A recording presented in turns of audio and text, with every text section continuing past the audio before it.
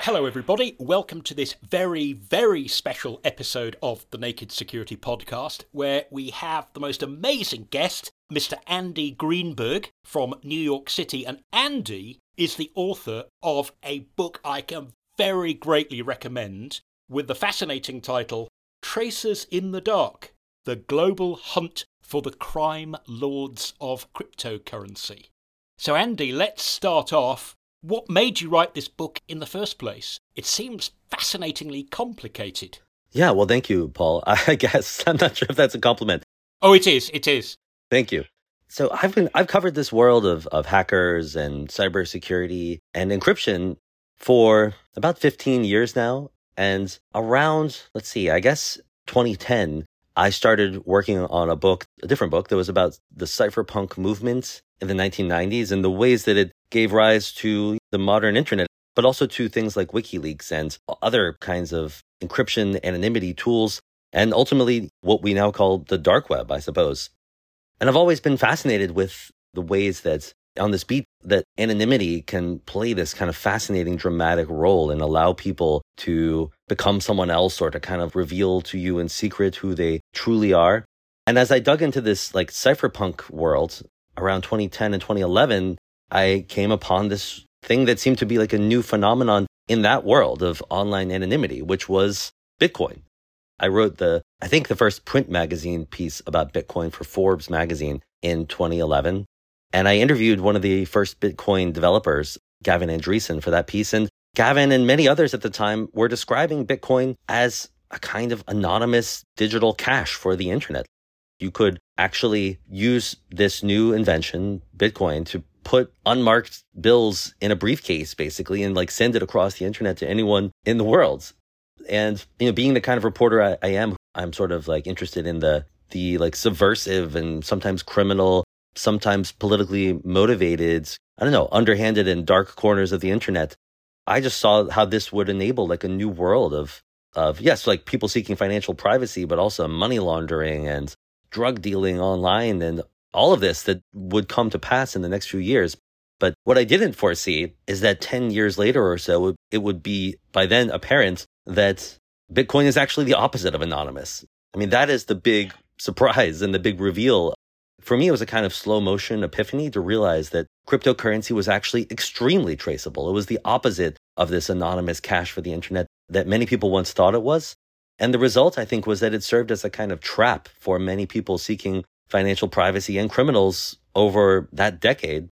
And as I realized the extent of this fully realized it in 2020 or so, I began to, at the same time, see that this one company, Chainalysis, a blockchain analysis, Bitcoin cryptocurrency tracing firm, was being thanked in one U.S. Department of Justice announcement after another in all of these major busts. And so I started talking to Chainalysis and then to their customers and law enforcement, and slowly realized that there had been this one small group of detectives that had figured this out much earlier than me, that had started actually tracing Bitcoins years earlier and had used this incredibly powerful investigative technique to go on this spree of one massive cyber criminal bust after another, using cryptocurrency as this surprise trap that had been laid for so many people on the dark web and in the cyber criminal world as a whole. Now, I suppose we shouldn't really be surprised at that, should we, as you explain in the book? Because the whole idea, at least of the Bitcoin blockchain, is that it is, by design, entirely and utterly public and irrevocable. That's how it can work as a ledger that is equivalent to something that would normally be held privately and individually by your bank. It doesn't actually have your name on it, but it has a magic identifier that once tied to you can't really be cut loose if there's other evidence to say, yeah, long hexadecimal string of stuff is Andy Greenberg, and here's why. Now try denying it. So I think you're right. This idea that it's possible to trade anonymously with Bitcoin, I think was taken by very many people to mean that it is fundamentally anonymous and ever untraceable. But the world is not like that, is it? Yeah, I sometimes look back on my 2011 self, and, in that piece for Forbes, I did write that Bitcoin was potentially untraceable. And I sort of scold myself and think, how could you be such an idiot? Well, the whole idea of Bitcoin is that there's this blockchain that records every transaction. But then I remind myself that even Satoshi Nakamoto, the mysterious creator of Bitcoin, whoever he, she, or they are, in their first email to a cryptography mailing list introducing the idea of Bitcoin, listed among its features that participants can be anonymous. That was a feature of Bitcoin that, as Satoshi described it. I think there's always been this idea that Bitcoin, if not anonymous, at least is pseudonymous, that you can hide behind the pseudonym of your Bitcoin address, and that if you can't figure out somebody's address, you can't figure out their transactions. I guess we all should have known, I should have known, and maybe even Satoshi should have known, that given this massive corpus of data, there would be patterns in it that allow people to identify clusters of addresses that all belong to one person or service, or to follow the money from one address to another, to find interesting giveaways in this massive collection of data. The biggest giveaway of all is when you cash in or cash out at a cryptocurrency exchange that has know your customer requirements, as almost all of them do now. And they have your identity. So if somebody can just subpoena that exchange, then they have your actual driver's license in hand, and any illusion of anonymity just completely backfires. That is the story of, I think, how Bitcoin's anonymity turned out to be the opposite. Andy, do you think perhaps, though, that there's nothing wrong with Satoshi Nakamoto saying you can be anonymous when you use Bitcoin? I think what's wrong is that lots of people assume that because technology can let you do something that is desirable for your privacy, therefore, however you use it, it always will. And the original idea of Bitcoin didn't include exchanges, did it?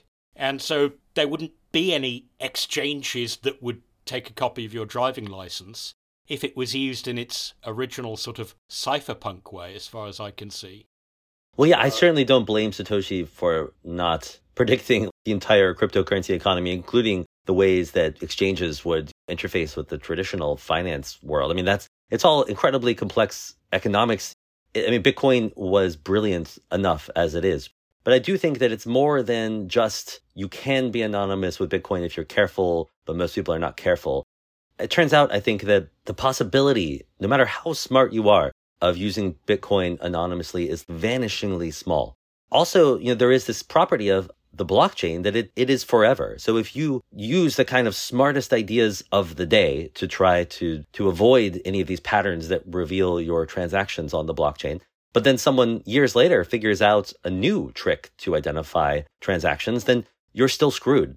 They can go back in time and use their new ideas to foil your cutting-edge anonymity tricks from years earlier.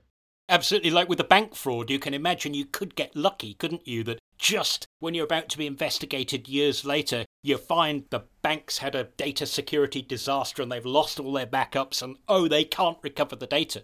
With the blockchain, that ain't never going to happen because everybody's got a copy and that's a requirement for the system to work as it does. So once locked in, always locked in, it can never be lost. That's the thing. To be anonymous with cryptocurrency, you truly have to be perfect for all time. And to catch someone who's trying to be anonymous with cryptocurrency slipping up, you just have to be smart and persistent and work on it for years, which is what first academic researchers like Sarah Mickeljohn at University of California, San Diego, who, as I document in the book, came up with a lot of these techniques. But then Chainalysis, this startup that's now an almost $9 billion unicorn selling polished cryptocurrency tracing tools to law enforcement agencies. And now all of these law enforcement agencies that have professional Bitcoin tracers, their savvy, their know-how in doing this is just growing by leaps and bounds. And I think it's almost just a better rule to say that, no, you cannot be anonymous with cryptocurrency, that it is fully transparent. That's the safer way to operate almost. But to be fair, Satoshi Nakamoto said participants can be anonymous. It turns out that the only participant, I think, who has remained anonymous is Satoshi Nakamoto. And that is in part because very few people have that kind of otherworldly restraint that Satoshi had to amass 1 million Bitcoins and then never spend them or move them. If you do that, yes, I think you can perhaps be anonymous. But if you ever want to use your cryptocurrency or to put it in a liquid form where you can spend it, then I think you're toast. Yes, because there are some amazing things that have happened, one of which you allude to because it was in the works just at the end of the book, that what I call the crocodile lady and her husband, Heather Morgan and Ilya Lichtenstein, they're alleged to have somehow received a whole load of crypto coins from basically a crypto bank robbery against Bitfinex. In their cases, they received stolen cryptocurrencies in vast quantities so that they could quite literally have been billionaires if they could have cashed it out. But when bust, they still had the vast majority of that stuff sitting around. So it seems that in a lot of cryptocurrency crimes, your eyes can be a lot bigger than your stomach. You may live the high life a little bit. The crocodile lady and her husband, it does seem they were living quite a flash lifestyle. But when they were bust, what was the amount? It was more than $3 billion of Bitcoins worth that they had and couldn't cash out. The Department of Justice said that they seized $3.6 billion from them. That was the biggest seizure, not just of cryptocurrency in history, but of money in the history of the Department of Justice. And in fact, as I document in the book, actually one of these happened after the book, but the IRS criminal investigators, who are the main subjects of this book, have now pulled off the first, second, and third biggest seizures of money in the American criminal justice history by following cryptocurrency and seizing Bitcoins. Your point is absolutely right, which is that cryptocurrency is easy to steal, it turns out. That is, I think, one of its big drawbacks for the businesses that, like exchanges, that have to hold sometimes billions of dollars in a kind of digital safe. But then if you do steal it, if you pull off one of these massive heists, 2 of the 3 of the cases that we're discussing are actually people who stole the money from the Silk Road dark web drug market. Yeah. Yeah, when you steal from a crook, it's still a crime, eh? Yes, unfortunately for those crooks, anyway. One of the most intriguing bits for me in the book was somebody that you identify as Individual X, only because that's the way they were identified by the court. And this individual had stolen 70,000 Bitcoins and was busted and basically gave them back sort of in return for getting let off. They didn't get prosecuted, they didn't go to prison, they didn't, I imagine, even get a criminal record, and they were never named. That's right. So that seems like an almost unreadable mystery, doesn't it? If we look forward a few years, now that Bitcoin's, in the last year it's gone down to about 1/3 of its value, Ether's down to about 1/3, Monero's about 1/2. Do you think that gambit of saying, I'll give the money back, let me off, would have worked if the prices were reversed and what they were handing back was now worth a fraction of what it was when it was stolen? Or do you think that Individual X was lucky because what they had to hand back was actually worth much more than when they stole it? I think it's the latter.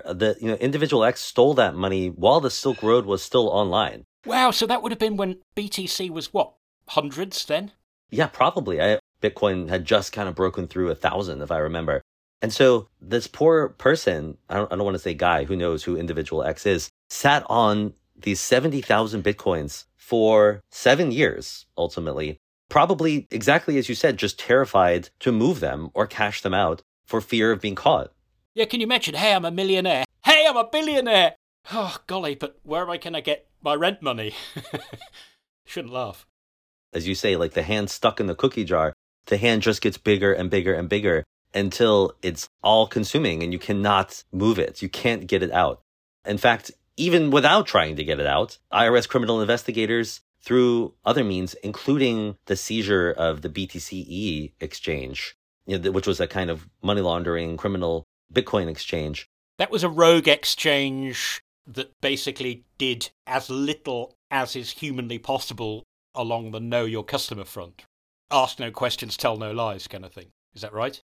Yes, exactly. And so that was another surprise for many users who believed that maybe I can use BTCE a little bit and not get caught because that doesn't have know your customer, that doesn't cooperate with law enforcement. But nonetheless, when that exchange was busted and its servers seized, that provided more clues to the IRS. And that helped, in fact, to figure out who Individual X was. I don't know who they are, but the government does, and to knock on his or her door and say, hey, hand over $1 billion or you're going to jail. And that's exactly what happened. But poor James Zhang is a very similar case. He seems to have taken 50,000 Bitcoins from the Silk Road, probably around the same time, and then held on to them for even longer. And then a year after Individual X got a knock on his door, similarly, they had traced the money, even though he had just left it sitting on a USB drive and a popcorn tin under the floorboards of his closet. And in his case, he did not manage to make a deal somehow, and he's being criminally charged. And he gets given the money back, obviously. Yeah. He was a Bitcoin billionaire and now is facing criminal charges and never got to even spend his loot. The Bitfinex case, I don't know, I have less sympathy for them because they truly were trying to launder a massive theft from a legitimate business. And they did, I think, launder some of it. They tried several different clever techniques. They put the money through, I mean, this is all alleged, I should say. They're innocent until proven guilty, this couple in New York. But they tried to put the money through the Alphabay dark web market as a kind of laundering technique, thinking that would be a black box that law enforcement would not be able to see through. But then Alphabay was busted and seized. That's perhaps the biggest story I tell in the book. The most exciting cloak and dagger story is how they tracked down the kingpin of Alphabay in Bangkok and arrested him. Yeah, spoiler alert, that's where the helicopter gunships come in. Yes, and much more. I mean, that story is one of the craziest I will probably tell in my career. But then also this New York money laundering couple tried to put some of the money through Monero, a cryptocurrency that is advertised as a privacy coin, a potentially untraceable cryptocurrency. And yet in the IRS documents where they describe how they caught this couple in New York, they show how they continue to follow the money even after it's exchanged for Monero. So that was a sign to me that perhaps even Monero, this newer untraceable cryptocurrency, is a bit traceable too, to some degree. And perhaps this trap persists, that even coins that are designed to outstrip Bitcoin in terms of their anonymity are not all they're cracked up to be. Although I should say the Monero people hate it when I even say this out loud, and I don't know how that worked. All I can say is that it looks very possible that Monero tracing was used in that case. Well, there could be some operational security blunders that the crocodile lady and her husband made as well that kind of tied it all together. So, Andy, I'd like to ask you, if I may, thinking of crypto tokens like Monero, which, as you say, it's meant to be more privacy-focused than Bitcoin because it inherently, if you like, joins transactions together. And then there's also Zcash, or I guess as you would say it, Zcash, designed by cryptography experts specifically using technology known in the jargon as zero-knowledge proofs, which is at least supposed to be that neither side can tell who the other is, but yet it's still impossible to double spend. With all the eyes on these much more privacy-focused tokens, where do you think the future's going, not just for law enforcement, but where do you think it might drag our legislators? There's certainly been a fascination for decades amongst sometimes very influential parliamentarians to say, you know what, this encryption thing, it's actually a really, really bad idea. We need backdoors. We need to be able to break it. Somebody has to think of the children, etc., etc. Well, it's interesting to talk about crypto backdoors and the legal debate over encryption that even law enforcement can't crack. I think that in some ways the story of this book shows that is often not necessary. I mean, the criminals in this book were using traditional encryption, they were using Tor and the dark web, and none of that was cracked to bust them. Instead, investigators followed the money, and that turned out to be the backdoor. It's an interesting parable and a good example of how very often there is a kind of side channel in criminal operations, this other leak of information that, without cracking the main communications, offers a way in and doesn't necessitate any kind of backdoor in Tor or the dark web or Signal or hard disk encryption or whatever. And in fact, speaking of thinking of the children, one of the last major stories that I dig deeply into in the book is the bust of this welcome to video market for child sexual abuse videos that accepted cryptocurrency. And as a result, the IRS investigators at the center of the book were able to track down and arrest 337 people around the world who used that market. It was the biggest bust of, as we say, child sexual abuse materials by some measures in history, all based on cryptocurrency tracing.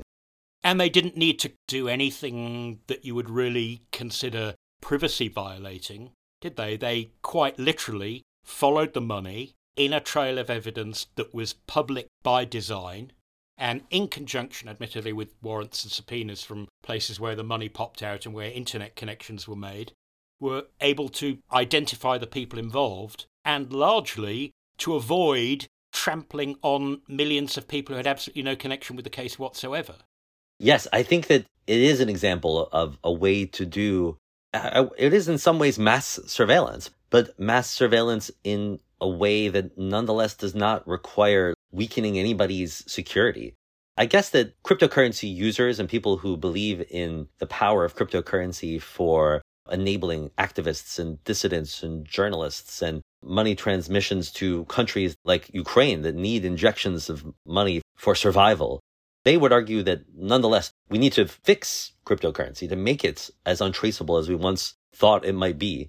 And that's where we get into the new, I would say, a new crypto war over cryptocurrency. We're just starting to see the beginning of that with tools like Monero and Zcash, as you said. I do think that there will probably be still surprises about the ways that Monero can be traced. I've seen a leaked Chainalysis document where they told Italian law enforcement, it's a presentation in Italian to the Italian police from Chainalysis, where they say that they can trace Monero in the majority of cases to find a usable lead. I don't know how they do that. It does seem like it's probabilistic more than definitive.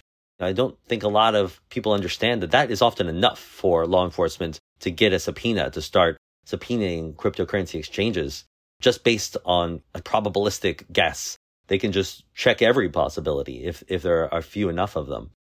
Andy, I'm conscious of time, so I'd like to finish up now by just asking you one final question, and that is, in 10 years' time, do you see yourself being in a position where you'll be able to write a book like this one, but where the unravelling parts are even more fascinating, complicated, exciting, and amazing? I tried with this book not to make too many predictions. And in fact, the book begins with this mea culpa that 10 years ago, I believed exactly the wrong thing about Bitcoin. So nobody should listen to any 10-year prediction that I have. But the simplest prediction to make that has to be true is that this cat and mouse game will still be going on in 10 years. That people will still be using cryptocurrency thinking that they have outsmarted the tracers, and that the tracers will still be coming up with new tricks to prove them wrong. The stories, as you say, will, I think, be much more convoluted because they'll be dealing with these cryptocurrencies like Monero that build in vast mixed networks and Zcash that have zero knowledge proofs.